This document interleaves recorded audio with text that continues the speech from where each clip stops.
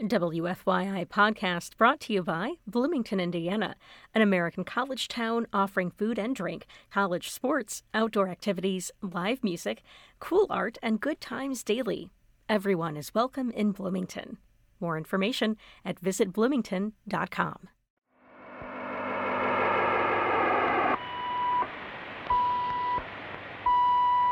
We're going to take a trip right now. Like we always do about this time.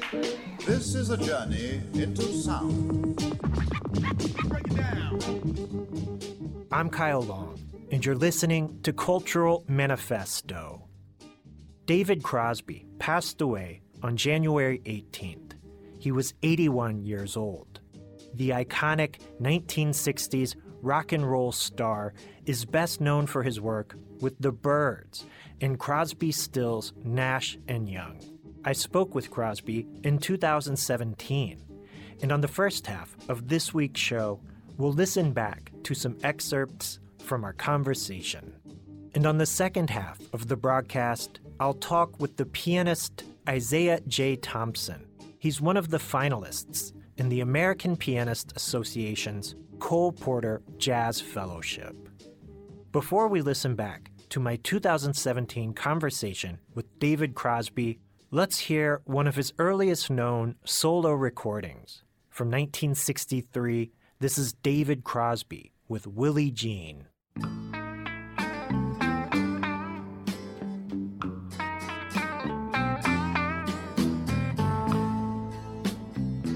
Sometimes I think about folks back home, about 12-mile road now that I used to roam. Sometimes I think about a girl named Willie Jean. Did she ever get as far as New Orleans?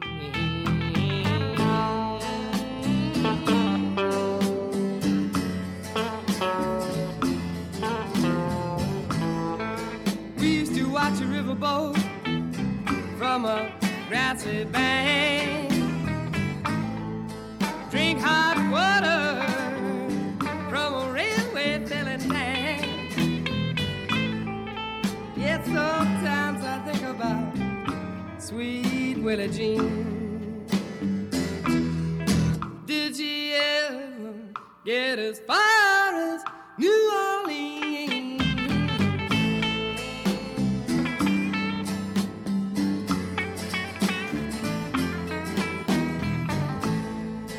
People told me that I'd come to harm.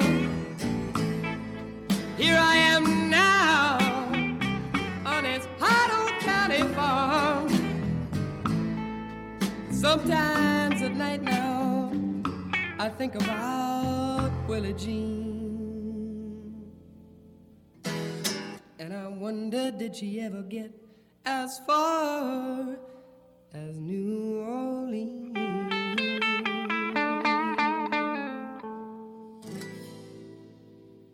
That was David Crosby with Willie Jean. Crosby passed away last month at the age of 81.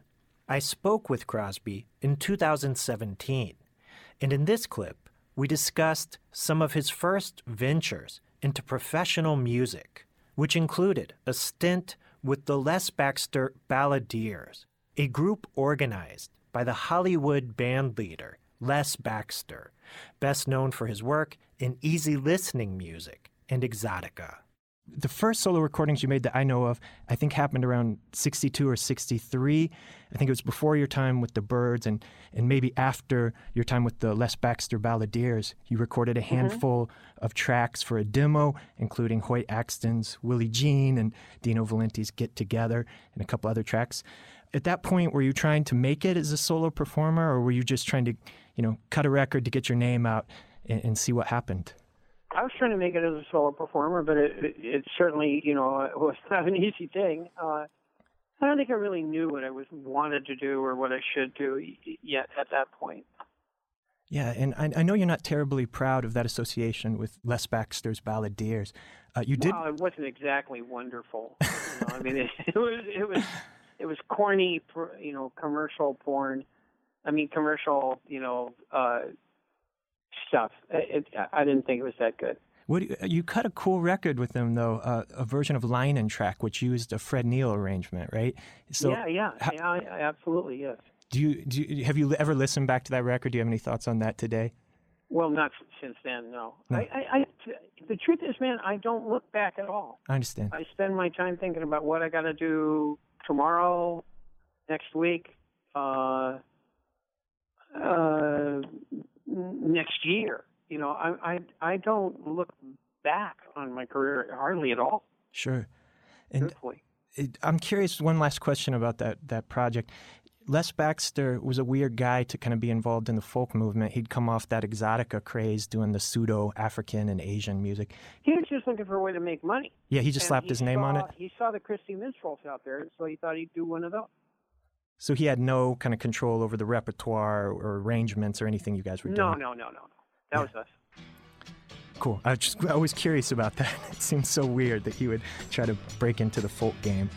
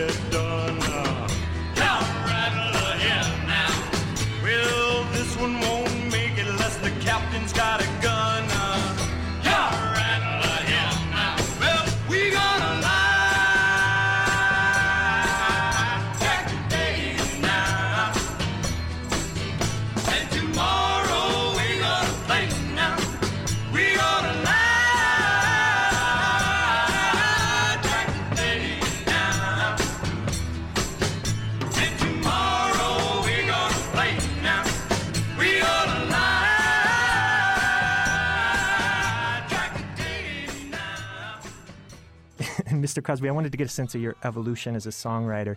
I know you co-wrote and wrote a lot of amazing songs with the Byrds. I think your first songwriting credit came on Wait and See from the 1965 album Turn, Turn, Turn. Long time. Yeah.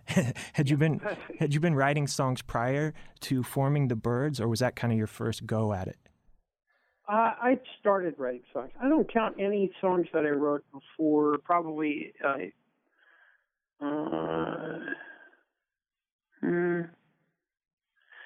I think the Byrds was the first time I wrote anything that I would want to, stick out there and say, I wrote this. Yeah.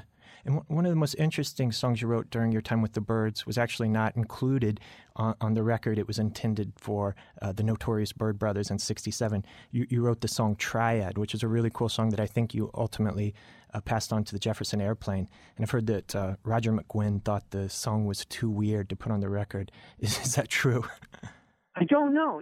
I don't think so. No, I don't think it is true. I think they weren't all that, entranced with it. They're both straighter guys. He and Chris Hillman, I think, are both straighter guys than I was. But I recorded it and I liked it, and the Airplane recorded it and they liked it, so it got its chance. You want to know how it will be, me and her, for you and me. You both stand there, your long hair flowing, your eyes alive, your mind still growing, saying to me, what can we do?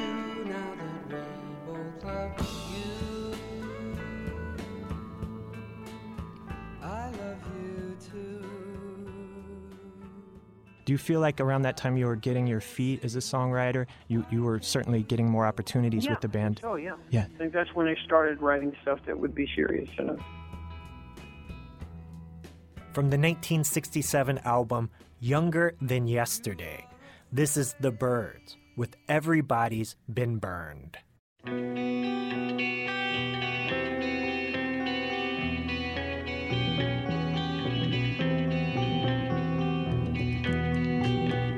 Everybody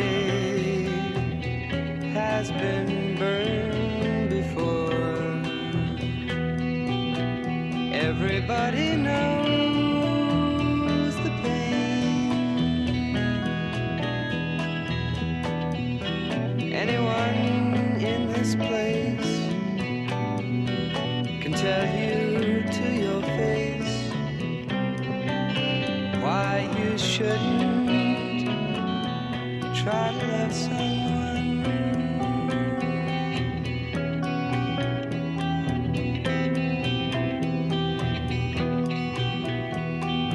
Everybody knows it never works. Everybody knows, and me. I know that door that shuts just before you get to the dream. You see.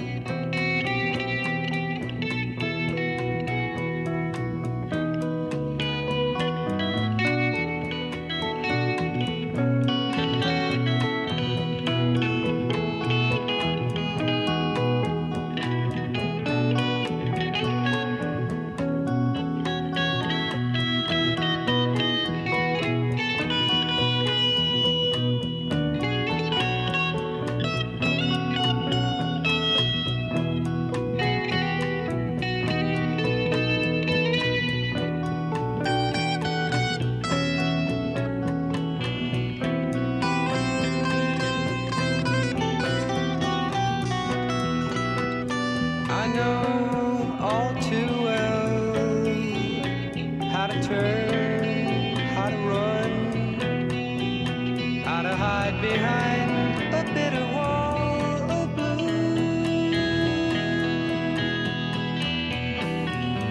But you die inside if you choose to hide. So I guess instead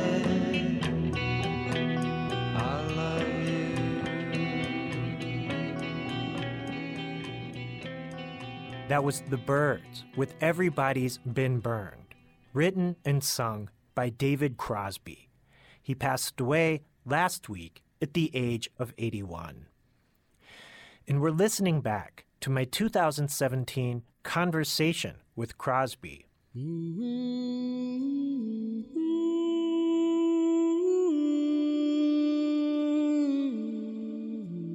Crosby issued his debut solo album in 1971, an ethereal, psychedelic masterpiece titled If I Could Only Remember My Name.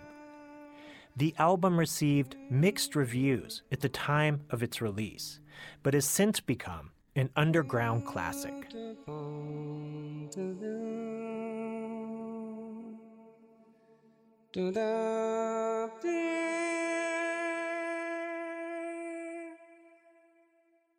And Mr. Crosby, your debut solo LP came out in 1971 on Atlantic, If I Could Only Remember My Name. And I wasn't around during the time of its initial release, but it's become one of my all-time favorite albums, one of the most listened to albums in my collection, and it's become a huge cult classic as well. And it's to me, it's a stunningly beautiful listening experience. It's very magical. There's abstract vocalizations and all sorts of experimental touches, but rooted in these amazing melodies. I'm curious, how you feel about that album today, and if you pay attention at all to kind of its resurrection for a new generation of listeners. I'm very proud of that record. I think it's a really good record, and it was a time when Garcia and I were very close, and he was there every night, and we wound up making that record. pretty much together all the time, and I loved it dearly, deeply loved making that record because I was just doing what felt good. Yeah, and a lot of the record, it doesn't sound like a commercial record. Did you get any static from Atlantic for kind of not having a hit in there anywhere? Yeah, some. But it didn't stop you from doing what you needed to do. And I was curious about some of the kind of abstract vocal pieces on the record. It reminds me a bit of the work Tim Buckley was doing in that period as a vocalist. What were you listening to, or kind of your mind state that was influencing the direction of that record? Well, I was exploring. I wasn't listening. I was exploring. I was inventing and exploring. I wasn't following anybody. I mean, some of that I'd swear there was somebody here. The last song in that record is probably one of the best things I ever did in my life, and it was an improvisation. It's 6 tracks that I did one after another in an echo chamber, and there they are. Boom.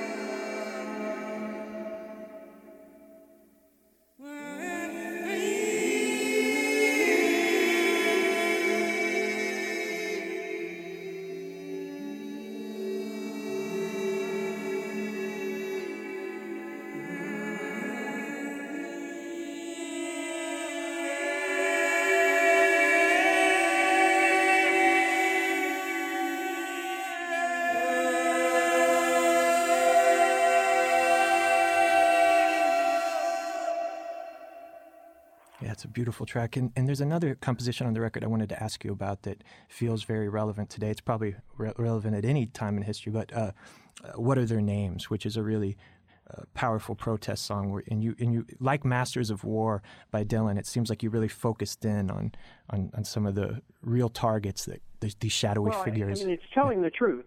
That's its real strength. It's absolutely true. The thing that's amazing about it is that it's even more relevant now than it was when I wrote it. It is exactly about what's wrong with this country.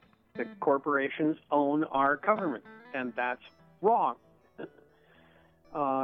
And our congressmen and senators are for sale, and they're all bought. And so that they represent the people who paid them the money, not us. And that's a complete mess. And it's killing our country. It's doing us right in. It's killing our democracy. Is that a song you... I sing that song, by the way, every night. That's what I was going to ask. Every night that I perform, doesn't matter what band, what organization, what place, what concert, I sing that song. This is David Crosby with What Are Their Names?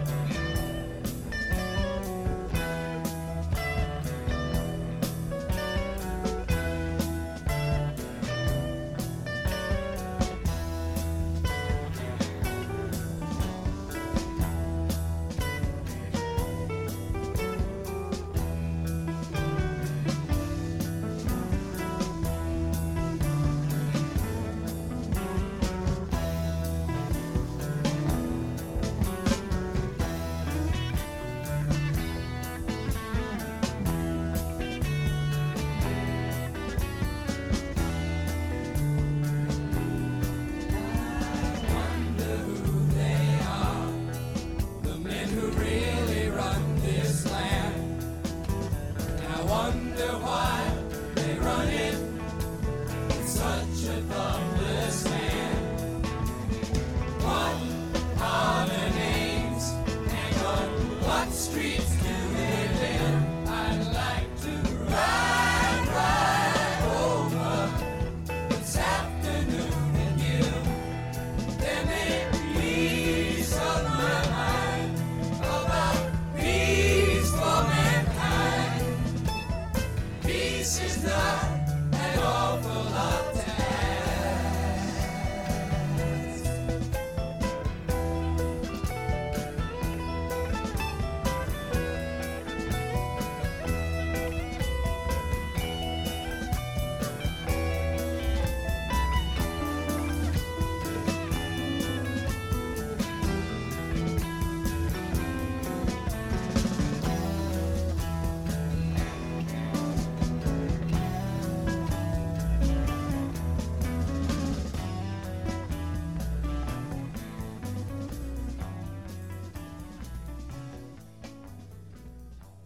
That was David Crosby with What Are Their Names? He passed away last week at the age of 81. The last decade of Crosby's life was perhaps his most prolific as a solo artist. I asked Crosby about his 2017 album, Sky Trails, which was written and recorded in the aftermath of the 2016 presidential election. And Mr. Crosby, your most recent record is Sky Trails. And, you know, I alluded to this. You've been on this really powerful creative streak over the last few years. Do you want to comment on that all? What's kind of driving you artistically right now? I think it's two things. I think one of it is getting out of CSN. CSN had devolved to the point of just turn on the smoke machine and play your hits. And it was, we didn't like each other. We weren't friends with each other. It wasn't any fun. So it was not an encouraging space for music. The other thing, you know, so when I left CSN, I felt that a great deal of freedom and a great deal of encouragement. I had a big head of steam built up, and this sort of trifecta that I've done these last three records. Yeah, it came out in a pretty short amount of time, and there's another one brewing. So I guess it's a good thing. The other thing is writing with other people. I've been writing with some stunning people, man. I wrote that song, that jazz ballad on there with Michael McDonald. I wrote the title track with Becca. I'm writing with my son James all the time, and he's writing spectacular music. I think that's upped my ante, being willing to and eager to write with other young people who are talented and bring a lot to the party. Mm. And one song I want to ask you about on that record, and I'm going to play it in a minute, is Capital. And, you know, we're suffering through this horrible period in history right now. And I'm curious, how do you see the role of protest music, both personally for you and just for the society at large during times like this? I think, you know, we come from troubadours in the Middle Ages in Europe. Okay, that's where folk music came from. Folk music begat rock and roll, which begat singer-songwriter music. And our job back then was to carry the news from town to town. And sometimes be the town crier. Say, it's 12 o'clock and all's well, or it's 12 o'clock and you just elected an imbecile to be president of the country, and it's not all's well. It's up. It's not our main job. Our main job is to make you boogie or take you on emotional voyages. You know, but part of our job is to be witness to what's going on around us. So when you get something as egregiously bad as this Congress, which is the lowest approval rating a Congress has ever had in the history of the United States, and they richly deserve it, you know, you sort of sometimes have to take notice. Write it down and say, hey, mother, you're not doing the job. That's basically it. Yeah. Well, you did it very well on that track. Thank you, man. I thought we did it well. It's built to impress you, and it works like that. All that white marble and the guards at the door.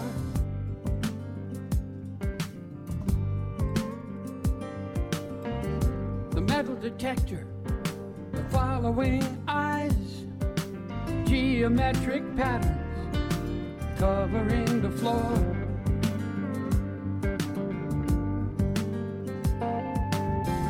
The symbols of power, eagles and flags, attendants, assistants, moving like sharks.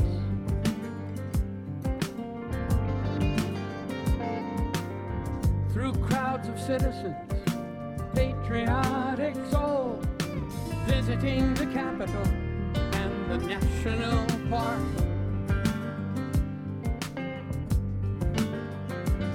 And you think to yourself, this is where it happened. They run the whole damn thing from here. Money to burn, filling up their pockets. One can see and no one can hear. Before we wrap up, I did want to ask about one of your signature songs, Mr. Crosby, I Almost Cut My Hair. And I always heard that song is kind of a public statement, committing yourself to the values of the counterculture, even when that becomes difficult or dangerous to do. And I'm curious, how you've grown with that song and kind of where it's at now, how you kind of view that statement and yeah. I like it, and I'm proud of it. I'm tired of singing it because of Crosby, Stills and Nash. I had to do it every night because it was a mainstay in the show. But I don't like doing things because of the show. I like doing a song because it makes me feel something, and I think I can use it to help you feel something. That's a good reason.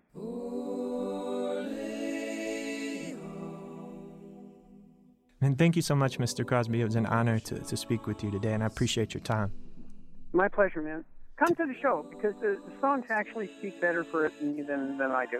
Yes, I will be there. Thank you so much. All right. We've been listening back to my 2017 conversation with David Crosby. He passed away last week at the age of 81. We'll end this look back at the life of David Crosby with I Almost Cut My Hair, released in 1970 by Crosby, Stills, Nash, and Young. I will now proceed to entangle the entire area.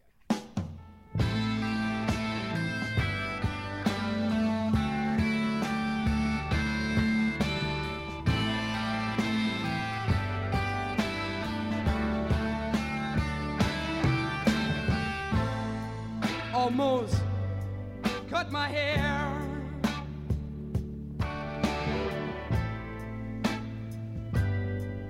It happened just the other day. It's getting kind of long. I could have said it wasn't my way, but I didn't, and I wonder why.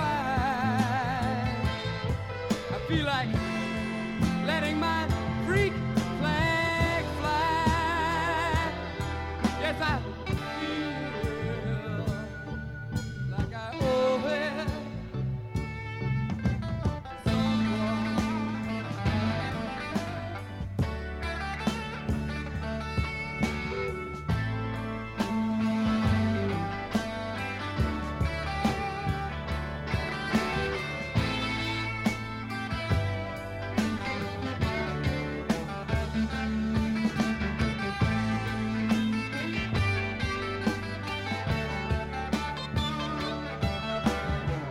Must be because I had the flu for Christmas,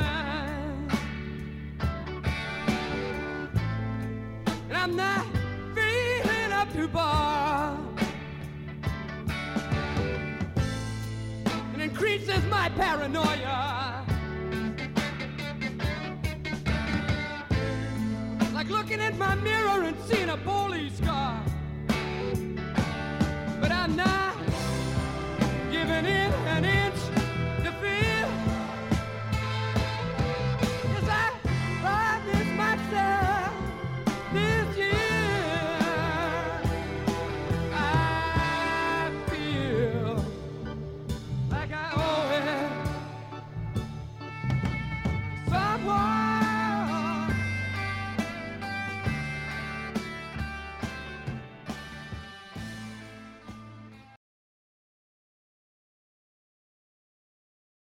I'm Kyle Long, and you're listening to Cultural Manifesto.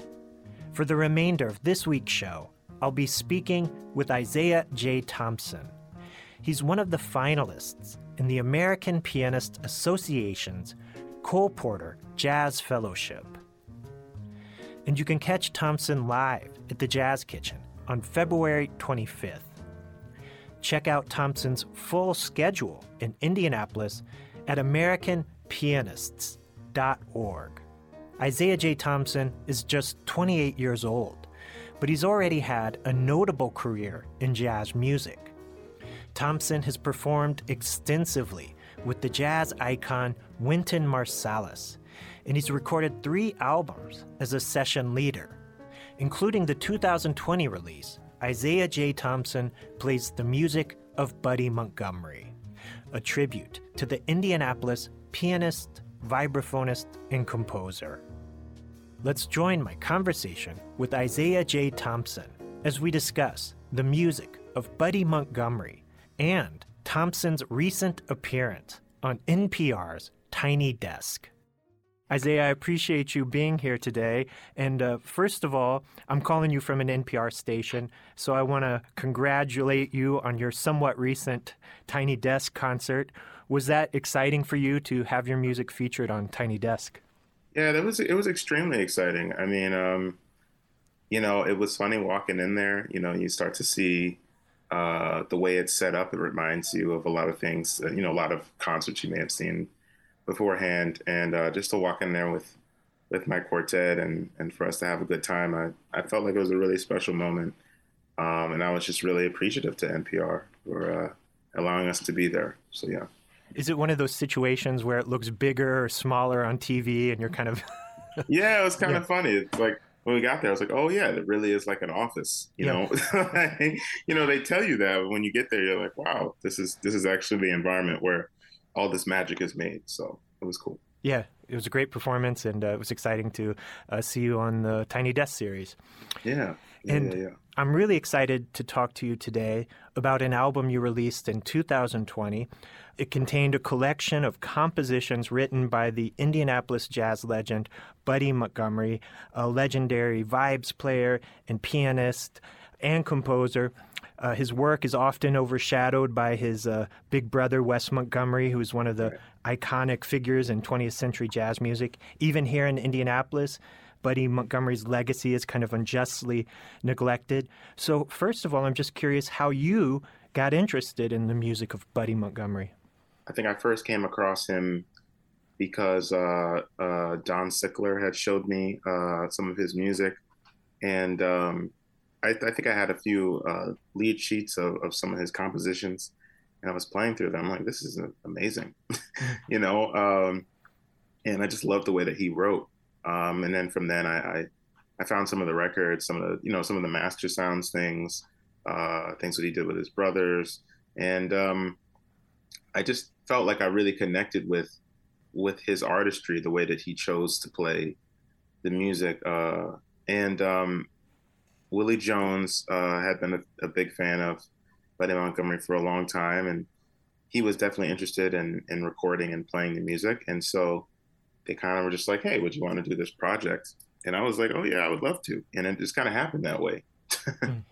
I think the album was very well received, but I'm curious, when you initially, approached labels about this concept or were kind of pitching this to journalists, how did that go over? Because among casual jazz fans, Buddy Montgomery's not, an immediately recognizable name to a lot of listeners. How did the kind of concept go over when you were, cooking the idea up initially? Yeah, no, that's a funny question because, I've had people come up to me like, oh man, I really enjoyed that recording. And I'm like, oh wow, you listened to it. I didn't know that anyone was going to listen to it, not because of Buddy's name, more so. I mean, it was my first recording, and like you said, I mean, I don't know, people maybe had not heard of me because it was my first recording, which makes complete sense, and I picked someone who's not talked about as much as they should be, so I wasn't sure if it was going to be received at all, not necessarily well received. It was just, like I said, I've had people come up to me and say things, and I guess I'm surprised, but also not surprised. Like I couldn't have been the only one that that recognized this man's genius. So I think I've actually been able to, talk to people in, all types of places and really kind of appreciate Buddy together. And like, man, like can we talk about this person? And it's been kind of like an amazing blessing, I feel like, to be able to find people to talk about this very specific person and his very specific impact on the music. Yeah, he had an extraordinary career. Obviously, he's very connected to the legacy of Wes Montgomery. But outside of that, he was featured in Miles Davis's 1960 sextet alongside John Coltrane. He was playing with some of the greatest figures in jazz music. Do you want to say anything about his legacy and kind of how your appreciation of his work has maybe grown since you've immersed yourself in this project and it's a couple years down the road? And any thoughts on his legacy? Just to talk about the fact that he, playing both piano and vibraphone so well, I think is amazing. For someone like Miles, to call you, that says something. Everyone that played with Miles has their legacy of their own, I would have loved to hear, more of him with Miles, that would have been really incredible. I feel like, I can't remember if someone said they knew someone or if they were that person that said that they got to hear some of those performances that they played together, especially before going over to Europe. I'm not sure he didn't go. He ended up not going, I don't think. But before they went overseas, getting to hear them play, there's that picture of them, because when people say like, yeah, no, he was playing with Miles, and a lot of people don't talk about it. And the first time I heard it, I was like, really? And I started to do more research, and I'm like, wow, it's totally right. And I remember seeing the photo, seeing him just next to Paul Chambers and Train. Just everybody's there. And I'm like, this is really incredible. I really would have loved to have heard this. Yeah, there's a really noisy bootleg of one of their shows, which kind of gives you a glimpse of the sound, and it's incredible. He added so much to that group. So, yeah, it's a shame. Both Buddy and Wes had a fear of flying, and that's ultimately why Buddy didn't go to Europe with Miles and missed out on an opportunity to really become a part of that band and I think record with them. So, yeah, it's a real shame that they never got to go into the studio together. Yeah. I was told that, he was really close. I was told that he got on the plane. Oh, wow. And then he actually got off, it was, oh, man. That he really tried to, Wow. So, it says a lot. It says a lot. And finally, on this subject, you'll be here in Indianapolis in February. In March, it's the 100th anniversary of the birth of Wes Montgomery, and there's going to be all kinds of celebrations here in Indianapolis this year. Anything you want to say about Wes or just the Montgomery family in general and what their music means to you? I think it's very rare that you get. I've been fortunate to see some like jazz families, and just the commitment that all those people have to the music, I think is so special because, I feel like jazz itself is undervalued. And so to even get one person committed to the music is hard. So when you see a bunch of people and a whole family committed to it, that's like you never see that. It's like unbelievable to me. It's a phenomenon, and for that entire family, to be so good, and to all like compose in certain ways and really be rooted in the blues and to have the influence that they all had. That's really special.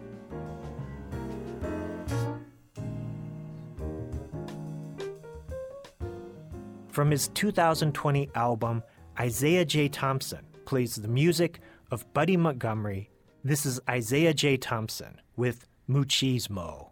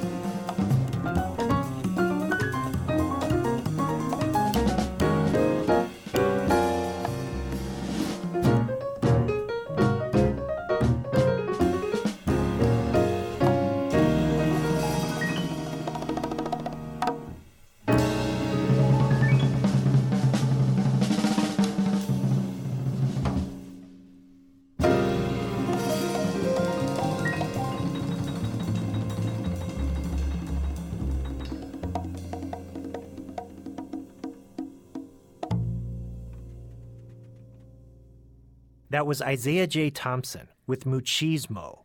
Off his 2020 release, Isaiah J. Thompson plays the music of Buddy Montgomery, a tribute to the late Indianapolis jazz musician Buddy Montgomery.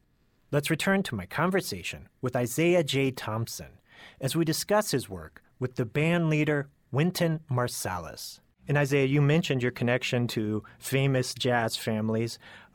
I think the Marsalis family is one of the most famous families in jazz music. And you've had the opportunity to work extensively with Wynton Marsalis, who is a global ambassador of jazz music, arguably perhaps the most famous living jazz musician even. How did you find your way into his group, into this famous jazz band? He has made himself so accessible in certain ways, which you don't find a lot. Not because other jazz musicians have any malice towards young musicians. It's just they get busy, doing what they do. And he's extremely busy. I don't know how he has the time to talk to so many young musicians, but I think through Jazz Lincoln Center, different program that they had doing essentially Ellington, it's a competition for high school bands playing mostly Duke Ellington's music. And then they had a summer camp, and they had all these different programs. They have youth orchestra, all these things I became a part of just to get closer to the music. And so after a while, I just started to see him every once in a while. And so he's super invested in us, I'm one of many people that have gotten to sit down with him and have him to show us, the importance of the music and to teach us. And I think that's very much in line with the legacy of the music. There's always that sort of teacher, student, mentor, whatever you call it, relationship. You can find that in all types of history books. Yeah. And Wynton Marsalis is known for having very strong opinions on music and for having exceptionally high standards for musicians. Is it intimidating working with him? Is he a difficult band leader to play for? No, I mean, I think I would rather someone say what it is that they want than the opposite. I think dealing with being in a band or a music situation when someone's not sure what they want is much harder. Yeah. So I think all the band leaders that I've played with, they've all been specific about what it is that they want, and I appreciate it because I learned so much from that. Okay, this person's trying to get me to do something. What is it that they're asking me to do, and then how they communicate that. And when you learn that kind of communication style, that's just like another, as you can say, like another notch on your belt of kind of having this kind of tool bed of information of how to respond when someone's asking you to do something. So there have been times where another band leader said, hey, can you do this thing? And I'm like, oh, I know kind of what you mean because such and such had me do it when I played with them. And such had me do something else when I played with them. And so now I feel like I have an arsenal, a better arsenal, at least, of information to draw from when someone asks me or tells me what they would like to hear in their music. And Isaiah, I want to play a track that you recorded with Wynton. In 2019, you were featured on the soundtrack for Motherless Brooklyn with Wynton's group. I'm going to play a cut off that record called Daily Battles, which was written by Thom Yorke of the rock band Radiohead. Anything you want to say before I play this track about how the group kind of interpreted this song in a jazz setting, Daily Battles? Yeah, I remember sitting with it, and me and Wynton, and we just sat down and we were playing through it and just trying to figure out what to do, and how to interpret it without, taking away or trying to rewrite it. And so I remember saying like, hey, we could do this kind of walk-up thing. Maybe this could work and we could play it here. And he liked the idea. And then he's like, we'll do it like this. And I believe he went and he got the mute and that kind of changed everything. And I didn't know it was going to come out like that, honestly, but it has a vibe about it that I feel like really lends itself to the movie. From the 2019 soundtrack, Motherless Brooklyn, this is Wynton Marsalis performing Thom Yorke's Daily Battles, featuring my guest this week, Isaiah J. Thompson, on piano.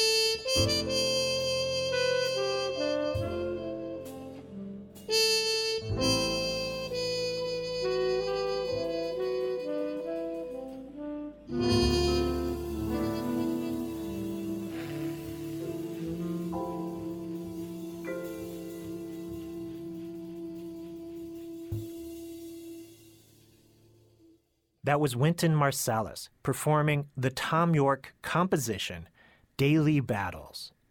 That track featured Isaiah J. Thompson on piano.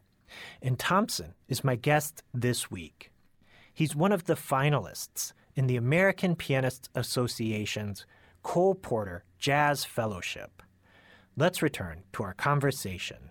And Isaiah, before we go, I do want to ask you about your participation in the American Pianists Association Cole Porter Jazz Fellowship, a competition that takes place here in Indianapolis. You're a finalist in the Jazz Fellowship competition. From what I know about this competition, it's a very immersive experience, and you spend a significant amount of time in Indianapolis, and you live with the local host family, from what I understand. Tell us about your experience with the American Pianists Association competition.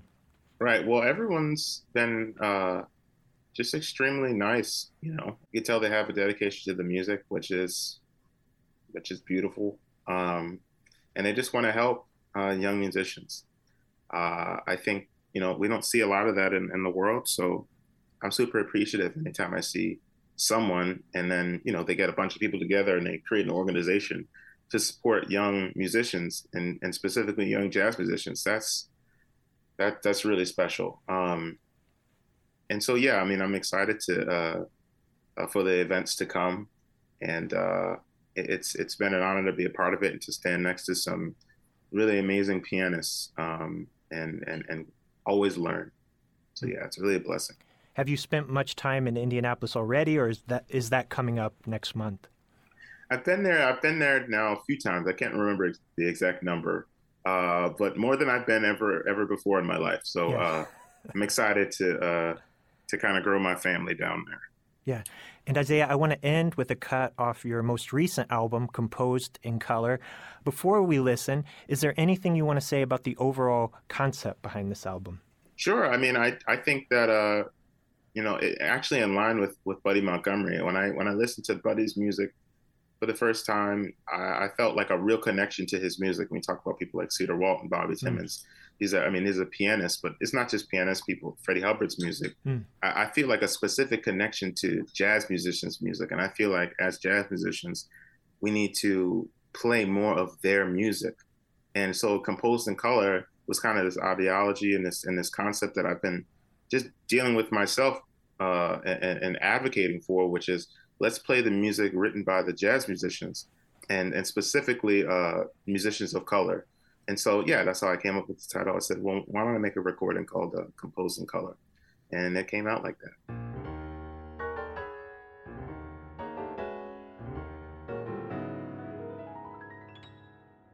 Isaiah, I thank you for taking time to speak with me today, and I also want to sincerely thank you for advocating for the legacy of Buddy Montgomery. That's a really important task you've taken on, and you've done such an incredible job. So thank you so much. Of course, thank you for having me. A real pleasure.